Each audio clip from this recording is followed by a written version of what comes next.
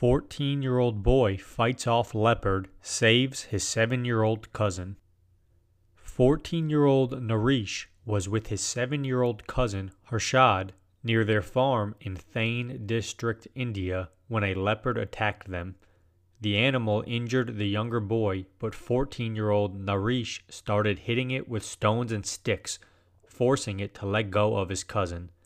Their grandmother heard the commotion and drove the leopard away with a sickle. Both boys were treated for their injuries and are in good health. Story found via Global Positive News.